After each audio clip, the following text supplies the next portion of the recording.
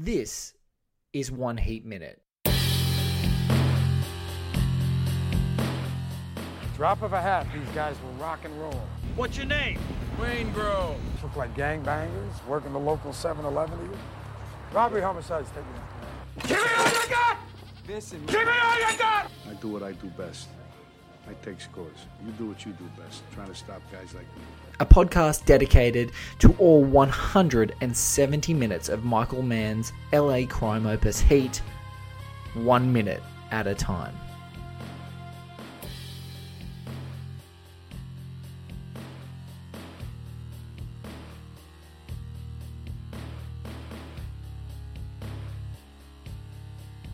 Ladies and gentlemen, welcome back to One Heat Minute. I'm your host, Blake Howard, and joining me today is a film writer for The Australian and someone who's actually spoken to Michael Mann, Philippa Hawker. Welcome to One Heat Minute. Thank you so much for being a part of the show.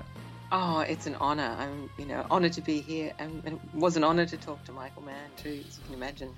Oh, and look, Craig Matheson, I am not who's worthy. one of... I say it now. I feel extremely humble and almost guilty to have had this particular privilege of speaking to him. But yeah, it was one of those experiences where, I mean, my fears, my and anxieties were sort of that I wouldn't be worthy just for in the moment, and he was really good to talk to. So it was for Thief. It was for the reissue of Thief. And we'll get to that. But guys, as listeners of the show would know, we were speaking to the awesome Craig Matheson a few episodes back. So if you haven't had to listen to it, Craig, one of the Heat obsessives in the world, like myself, and he all but that demanded... really was a meal. I've heard that one. It really was a meeting of two minds. It was a very beautiful thing. Oh, thank you. Look, it was beautiful for me too, because when I find people like Craig, I'm like, oh my God, where have you been all my life, Craig? I am not alone. Yeah. I'm not alone in the universe. One of us. But he did all but demanded, Blake, you must get Philippa Hawker on the show. That's and awesome. Thankfully, Twitter can be a sucky place if you go down a bad follower rabbit hole, but I followed Philippa, reached out, and she thankfully came on the show. So what we're going to do, guys, as we always do, but we're going to dive into this minute. It's a great minute. It's the 51st minute. If you're watching the Blu-ray, Warner Brothers Blu-ray on your player right now, it's going to show up paused right now for me. It's 50 minutes on the button, 50:00, and then it'll be 51 minutes is where we're going to stop. But because there are definitive editions and DVD editions and digital editions of this movie, the moment that you want to queue up is a big Dodge white truck pulling up against next to sort of a dark station wagon with Neil McCauley. Just as it's pulling up, that is where you'll find it. So Philippa and I are going to watch this minute together, and then we're going to come back and talk about it with you guys.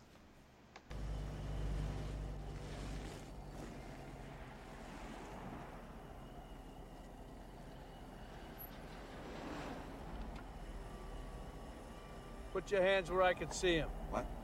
Put your hands where I can see him. All right. I tell you what to do. I tell you how to do it. Now with your right hand only. Your right hand only. Take the package and throw it in here.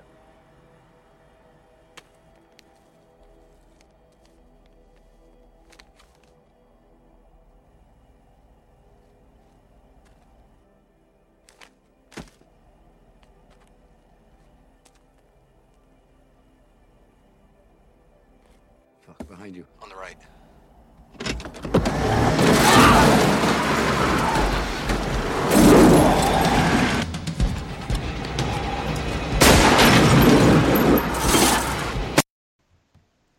Wowza.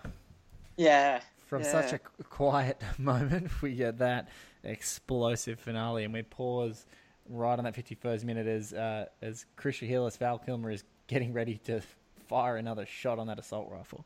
Yeah, no, it packs a lot into it, that scene. Yeah. It really does, yeah.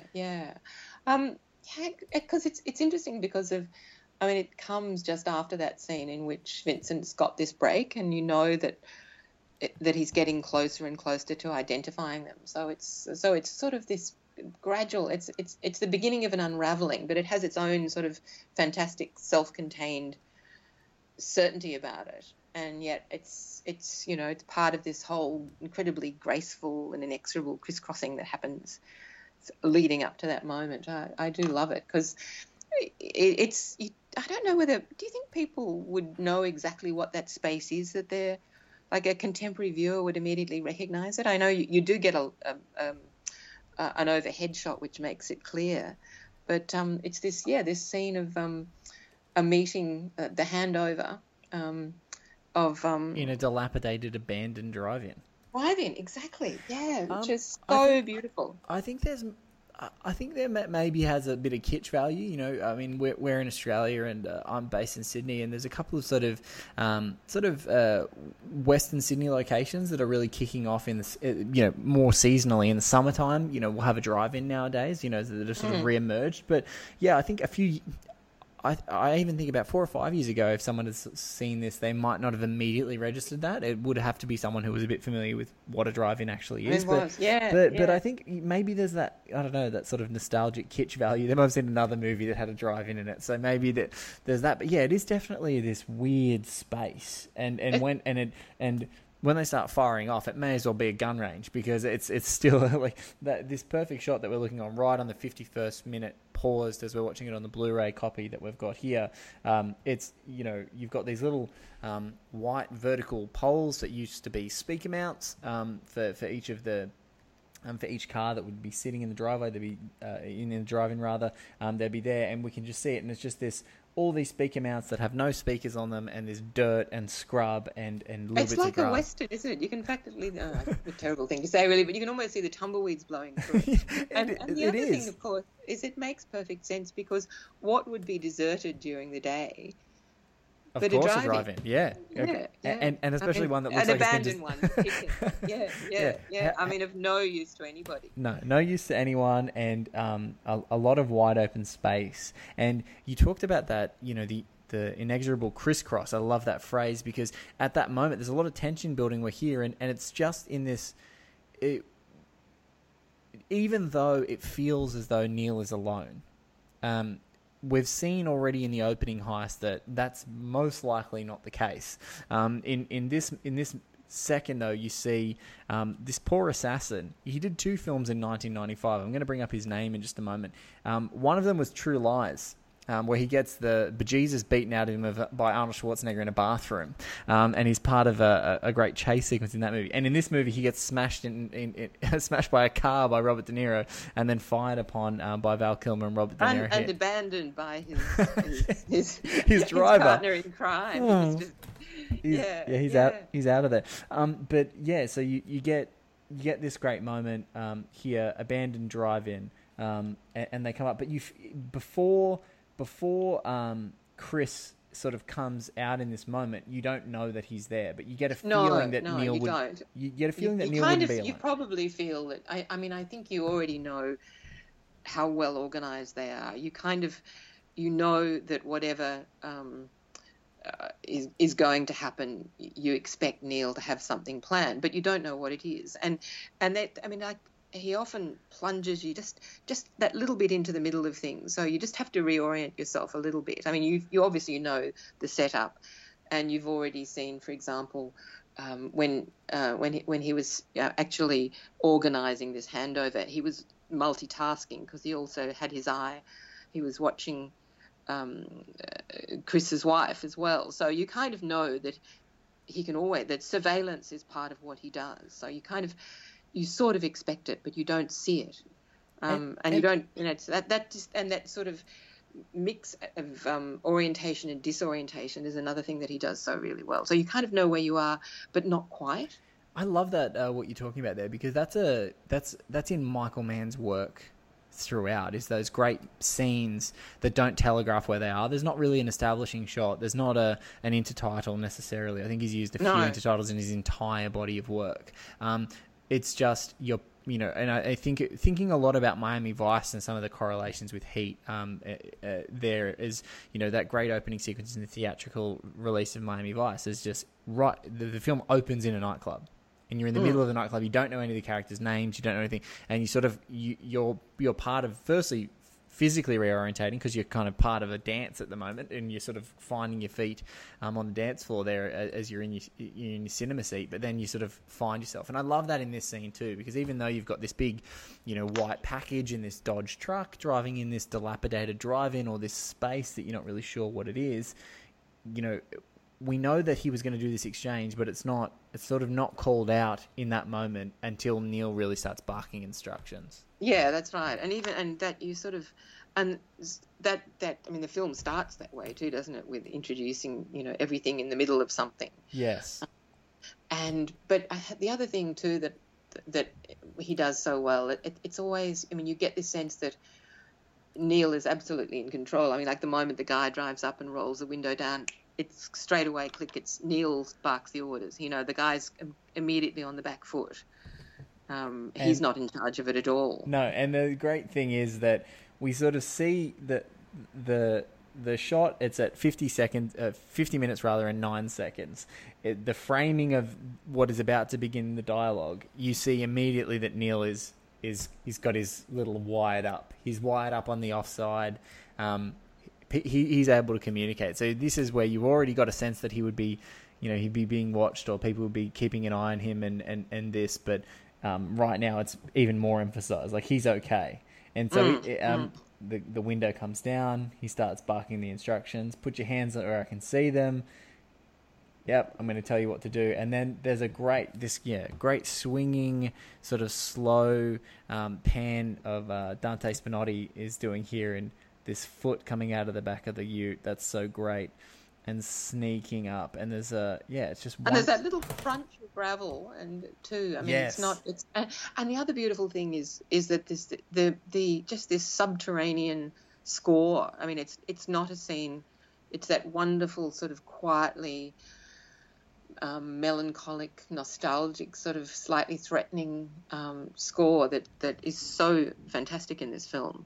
And it's never quite when you'd expect it. No. And you certainly wouldn't expect it in this kind of scene. No, because it's one of those weird things, and I'm starting to notice it more and more as I watch it and more as I discuss it, is that, like, Elliot Goldenthal, I love how he said subterranean, but it's almost like that it's not quite even audible until it's like everywhere. It's sort of omnipresent. You don't really even notice that it's there until it's there, and then we really start to hear it sort of clatter and have a lot of percussion right around the gunfiring moments. Yes. So it really sort of emerges. But as you said, it's there. It's this drone almost that's happening, but it doesn't overpower a scrunch of gravel. I love that, because Neil is sort of barking, and this is the benefit of watching this on what I would love to is watch it on in a beautiful 35mm print with a great, sound, or see the 4K definitive edition with all the, the trimmings on the sound. But it's great watching it on a Blu-ray with some great sound as well, because you can literally hear this beautiful scrunch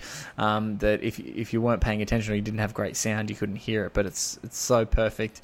You get there, so we get a sense that, with that scrunch, that they're not the best at this, maybe. Yeah, that's right.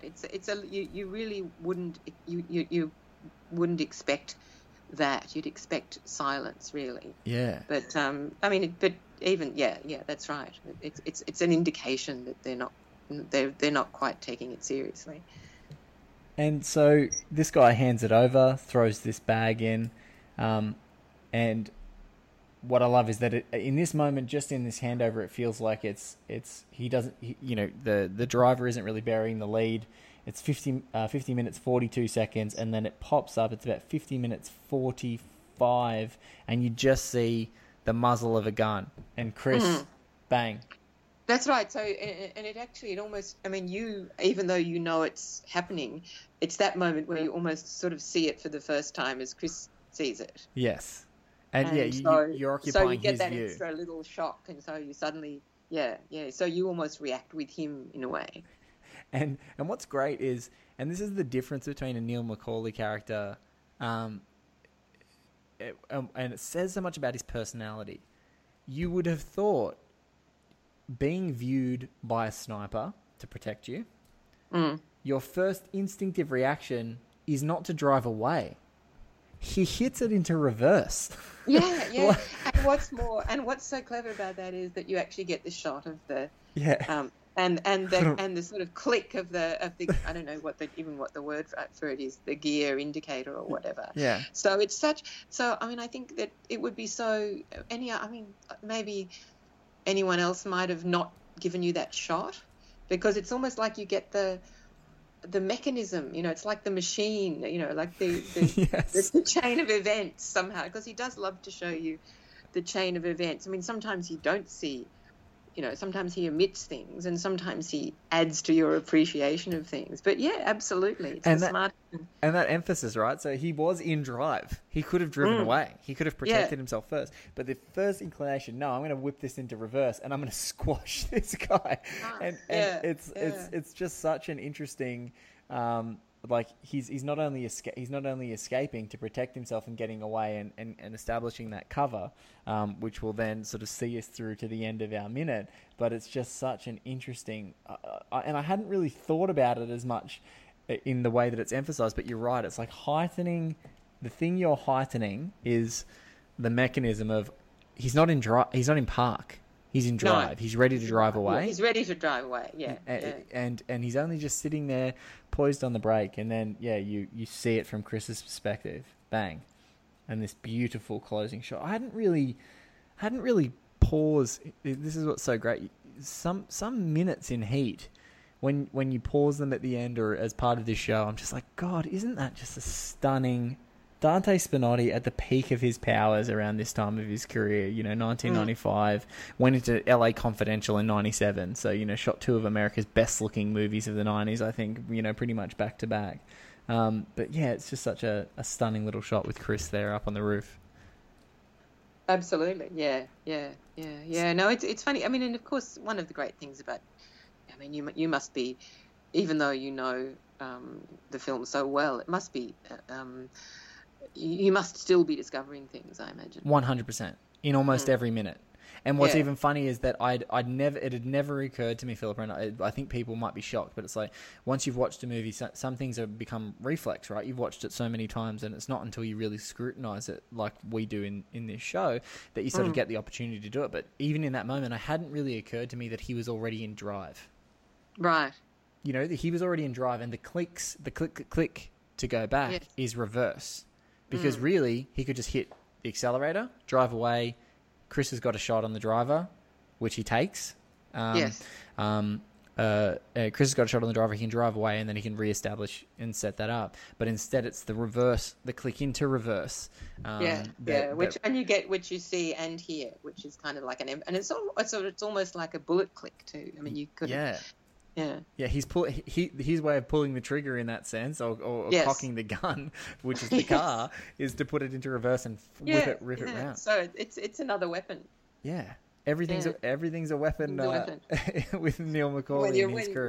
When you're McCauley, yeah. So, look, we now have to ask Philippa. Obviously, if you read The Australian, really The Australian, probably the best. Culture writing consistently going around about anything that's happening in Australian content and beyond, and a lot of others are really try to reach it. But Philippa's one of the staples of that roster. Was lucky enough strangely enough, and I'm actually looking at it on a shelf right now, is the Criterion edition of Michael Mann's Heat, starring James Caan, was coming out, and Philippa got to talk to the man himself about his process and about really something that we talked about just prior to recording, which I'm gonna prompt you with, Philippa, is talk to him about research, because we see it manifest in Heat in really all of his characters and especially Neil's crew. They're so proficient at what they do, but this is something that's been carrying throughout his entire career. It was something I was curious about. Because it's so carefully researched, and so sort of everything, the background is so intensely worked out, and he's so knowledgeable. And I was curious about sort of where that led him and what that was about. And I guess one of the things he said was that, like it's useless.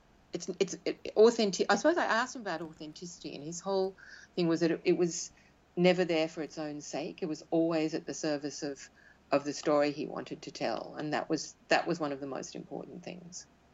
Yeah, because these guys, there's so much shorthand that you can tell about a character, and especially with Mann's characters in how they do things. And so, we're coming up, and this is what Philippa, being new to the show, hasn't experienced as much. We definitely do cheat, so we can talk a little bit before and after and more broadly about the movie. We don't have to be anchored to this minute, but even in just the the way that these guys tactically work, especially in the beginning heist and then obviously in the centerpiece heist of the film, the bank heist, the way that they undertake their process to get out of their, to get away from their escape vehicle, to make their escape, and to, assault LAPD to get them out of their way. So much of that shorthand about how good these guys are in every movement that they make, every gesture they make, how they move between traffic, how they take cover, how they protect each other. It's all that you never at any point, Vincent doesn't need to sit down and have a chat to his crew about their tactical training. You don't need to hear those words. You just know by watching them. You're like, oh, these guys are amazing. And so if that stuff sort of bleeds in to how you're receiving it in a way. And I think, what's so great about him is he has all this sort of knowledge and research and background, but it's not as if he gives it all to you. It's sort of, he kind of strips away what he doesn't need, but what's sort of left is defined by what was already there. So he really does he finds the essentials and so, but you can always trust him that he knows why people are doing what they're doing. Yes.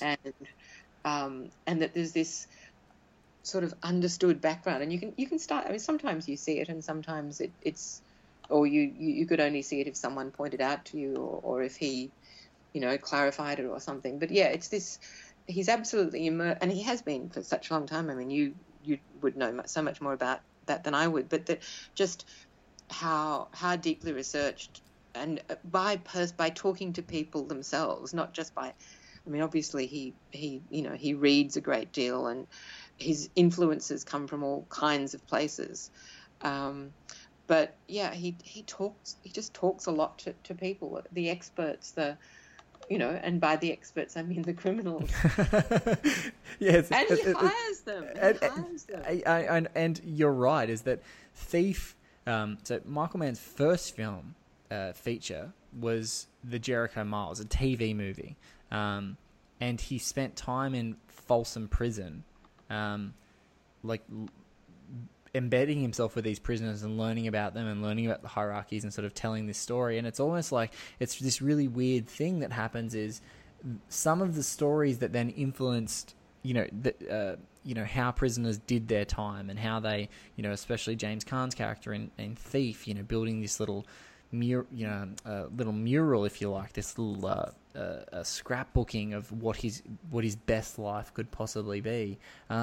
That carried from Jericho Mile into Thief, and those guys, the people like Neil McCauley, those guys that go into the big prisons and learn how to be better criminals, if you like, it all carries through in this ethos of like.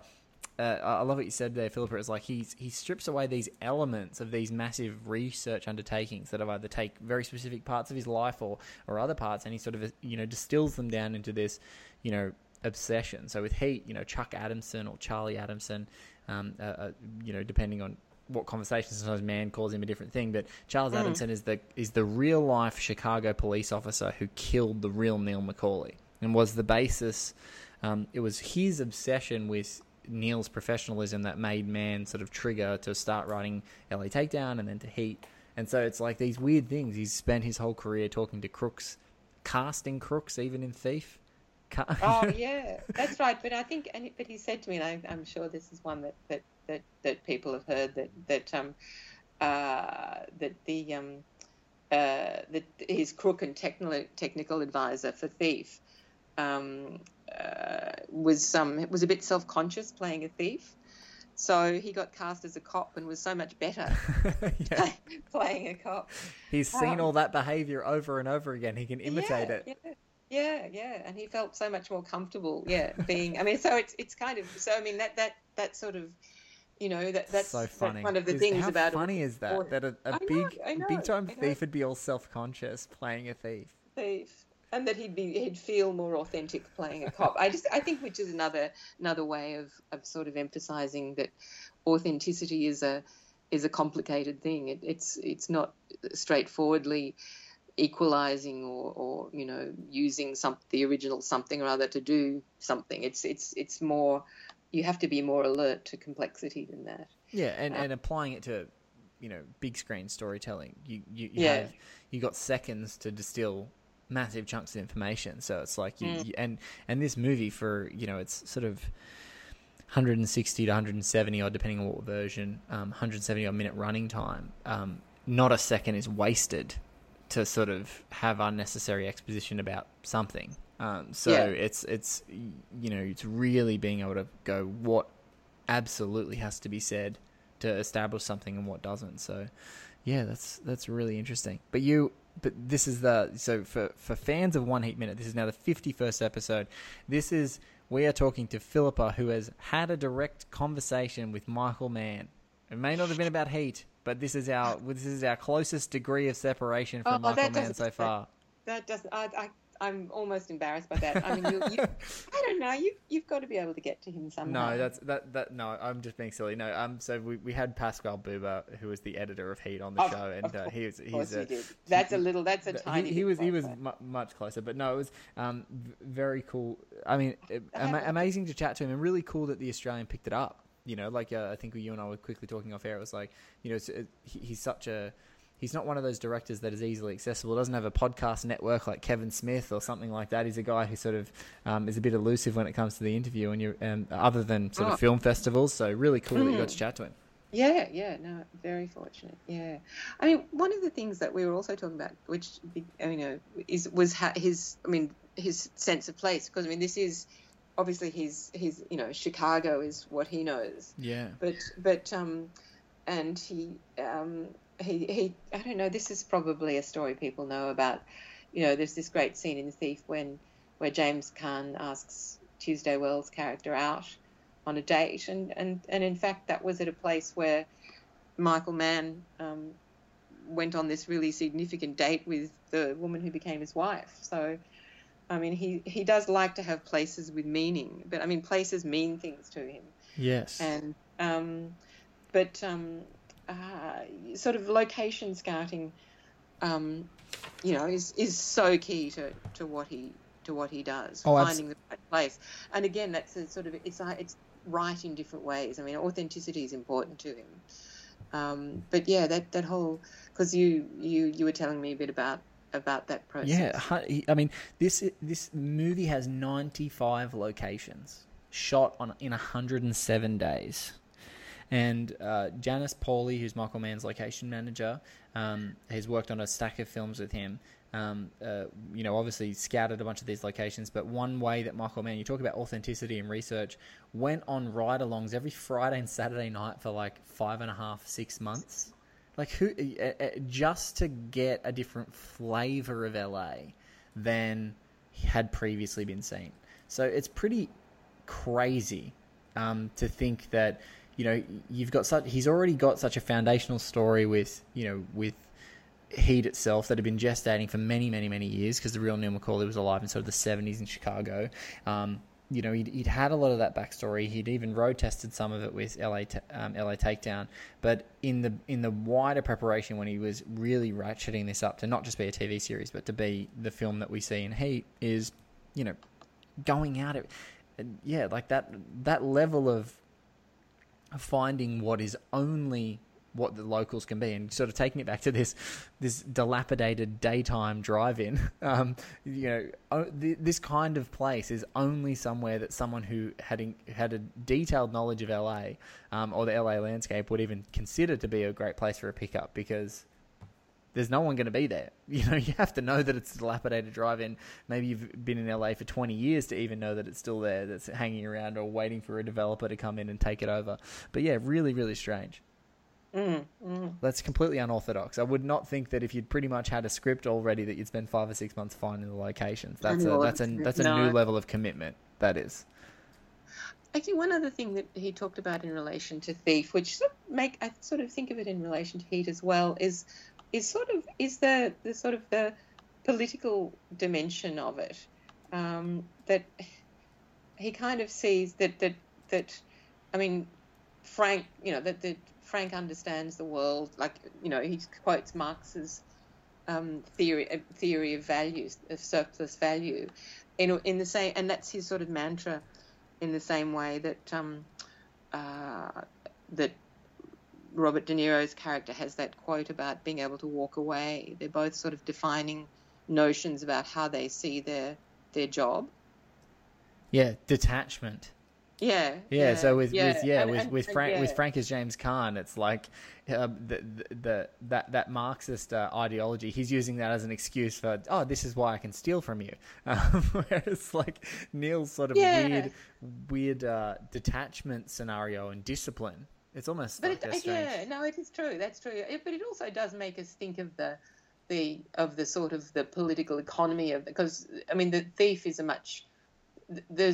he's in a very different position. Like the thieves in Heat, they kind of span different kind of places in the hierarchy, in the scheme of things. Like, you know, there are sort of people who are much closer to the edge, like the character that they pick up, Dennis Haysbert's character that they pick up.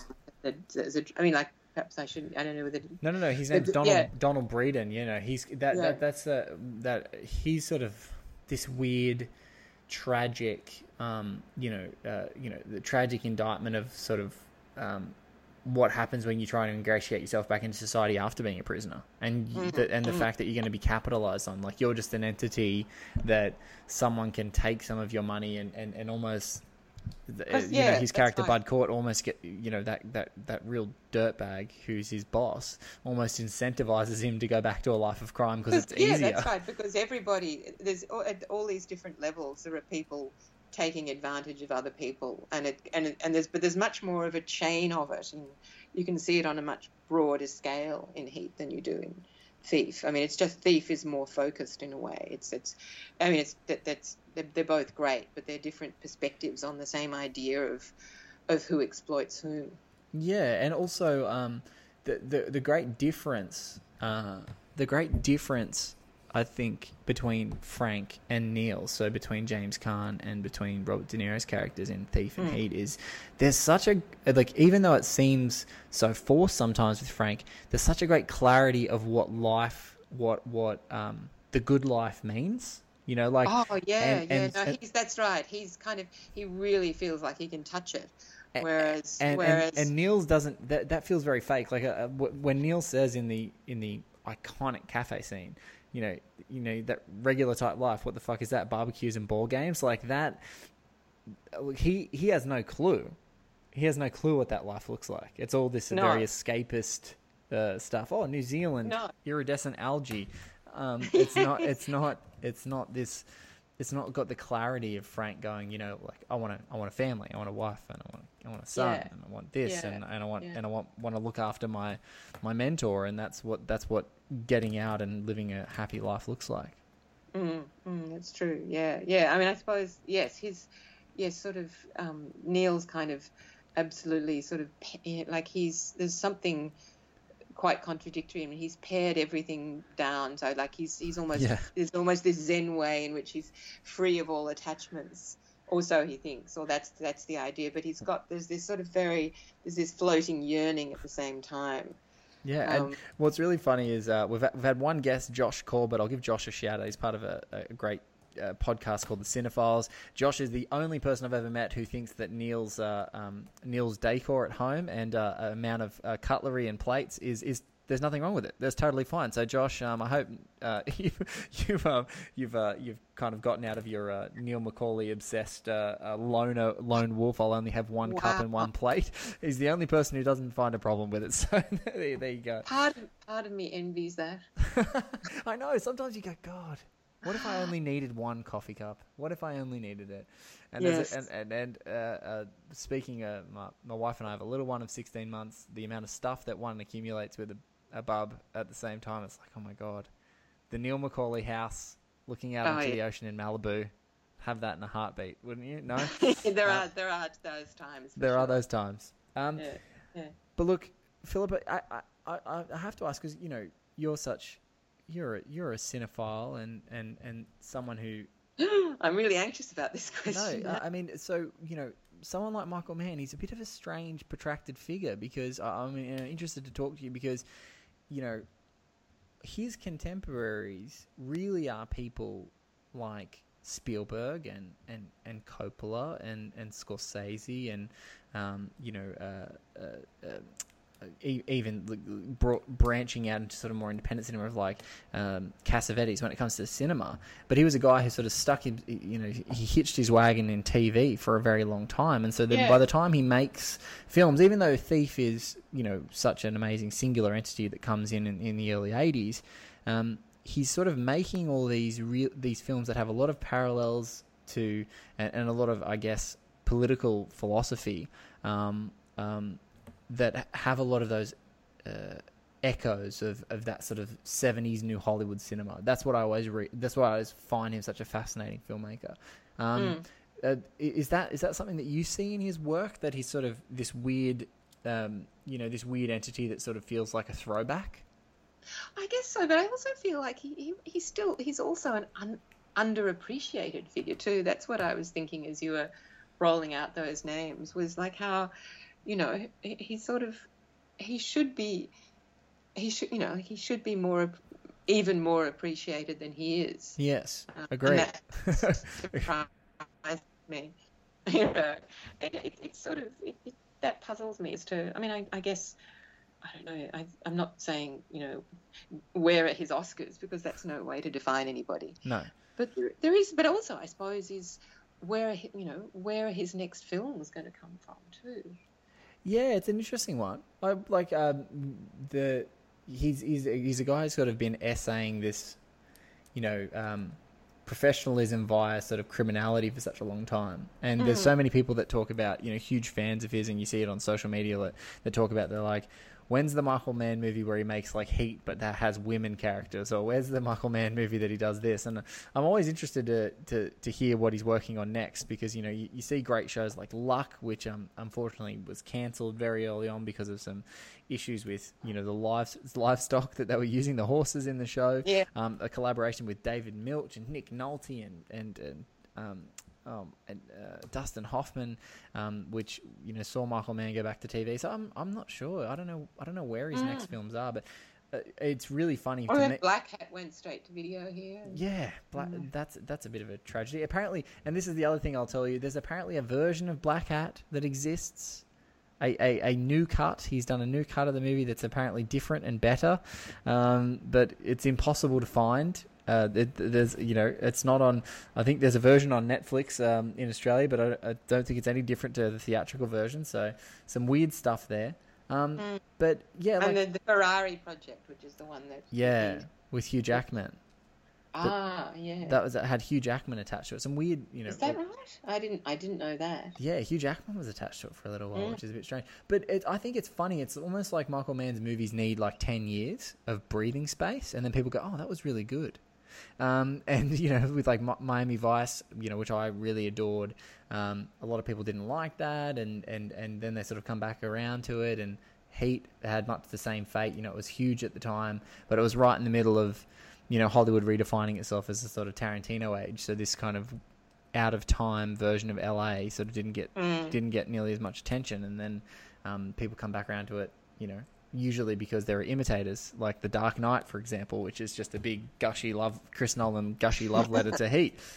So yeah, I don't know. And I think I do wonder too whether I think there are some things in one of my favourite Hong Kong crime films, Infernal Affairs. I feel yes, very, very much, a love letter to Michael Mann. And then the weird osmosis of Scorsese basically remaking that is The Departed, and so it's this big, this big sort of melting pot. But yeah, no, it's really interesting. But The Insider and Heat, as a 1-2 punch, from 95 and 97, both such phenomenal films. And yes, and of course, the Insider got a lot of love at that time. That was sort of the one that was most immediately. I think. I mean, perhaps those two, were the ones that people kind of got on board for straight away. Jumped on, yeah. Well, I thought that Christopher Plummer was unlucky not to get a. I don't think he even got nominated. I thought he was great in The Insider. Christopher Plummer's pretty much great in everything, but I couldn't agree with him more. He's phenomenal in The Insider, and and Russell Crowe, I don't think has really ever been better. No, that's right. I mean, he's a great. That's another thing he does. He obviously loves actors. Yes. And gets a great deal out of them, and finds sort of the best of them very often, in sort of, I think, and I mean, that's another reason to love Heat is just, I mean, I'm sure that comes up over and over again. The performances in it are just so dead on. And 70 odd speaking roles. And, and I actually, this is the other discovery of talking about Heat is there was a recent, even around the time that they did the anniversary release and they had some Q&As with the cast, Michael T. Williamson, who played Bubba in Forrest Gump, was cast in this movie as a result of Al Pacino and Michael Mann being such huge fans of his performance and being so affronted that he was not nominated for an Oscar for that performance in Forrest Gump. So they actually recast. There was someone in the Sergeant Drucker role that they recast to get Michael T. Williamson in the film because they just loved him. They thought he was a fantastic actor, and they thought this guy needs a role in our movie. We need to find a way to put him in. And so, like all over the place. John Voight, Tom Sizemore's, never been better. And, this is at the time when he was just so phenomenal. Tone Loc. I know, coming in just for 10 seconds and all those small roles are so sort of, they just always seem so pitch perfect. One of my favorite ones is Martin Ferrero, who's, you've seen his face before, and everyone would know him. But he's the construction site clerk that serves Val Kilmer's character Chris Shigelis. And that's such a great scene, because there's sort of kind of slight suspicion, but there's nothing it's not coming quite right. Exactly. Identification. It's such a beautifully observed scene, and there's so many other ways that could get thrown away, or the focus would be more on Val Kilmer. But that's his scene. Exactly. I was just going to say, Martin Ferrero steals that whole scene because he looks at him like, I know you're using this illegally. You don't look right. He flat out looks at him, and there's a look that just says, you don't look right, but you've got enough. This is all legal enough looking that I'm not going to bother. I've ticked the boxes. I've ticked the boxes, so I'm going to let you go. But just know that by this look, I know you're up to something. And it's like that one role for me. I think he says maybe 2 words. Yeah. Those little roles in this movie continue to jump out of the screen for me. These little tiny flurries with these great character actors all throughout. But look, it's this is the amazing amount of fun that I have talking to new people about Heat. Is that we get to go back and appreciate every single performance, every single moment, and none of it's wasted. Have you thought about what you're going to do when it's over? Cry. Probably cry. I don't envy the person doing your last minute with you. Oh, I hope it's Michael Mann. That's my dream, Philippa. That's the dream. The dream is that the very final minute of the show, and I won't harp on it too long. I won't keep saying it in every episode, but because you've asked, my dream is that the very final episode, when that swelling Moby God moving over the face of water score comes, and Dante Spinotti sort of pans up into the black sky before the credits roll, at the LA airport, that Michael Mann and I are talking after that minute. That would be the dream. That would be absolutely the dream, and it'd be extremely fulfilling. Look, it's been, you're an extremely experienced writer, and I'm a veritable novice compared to someone like yourself.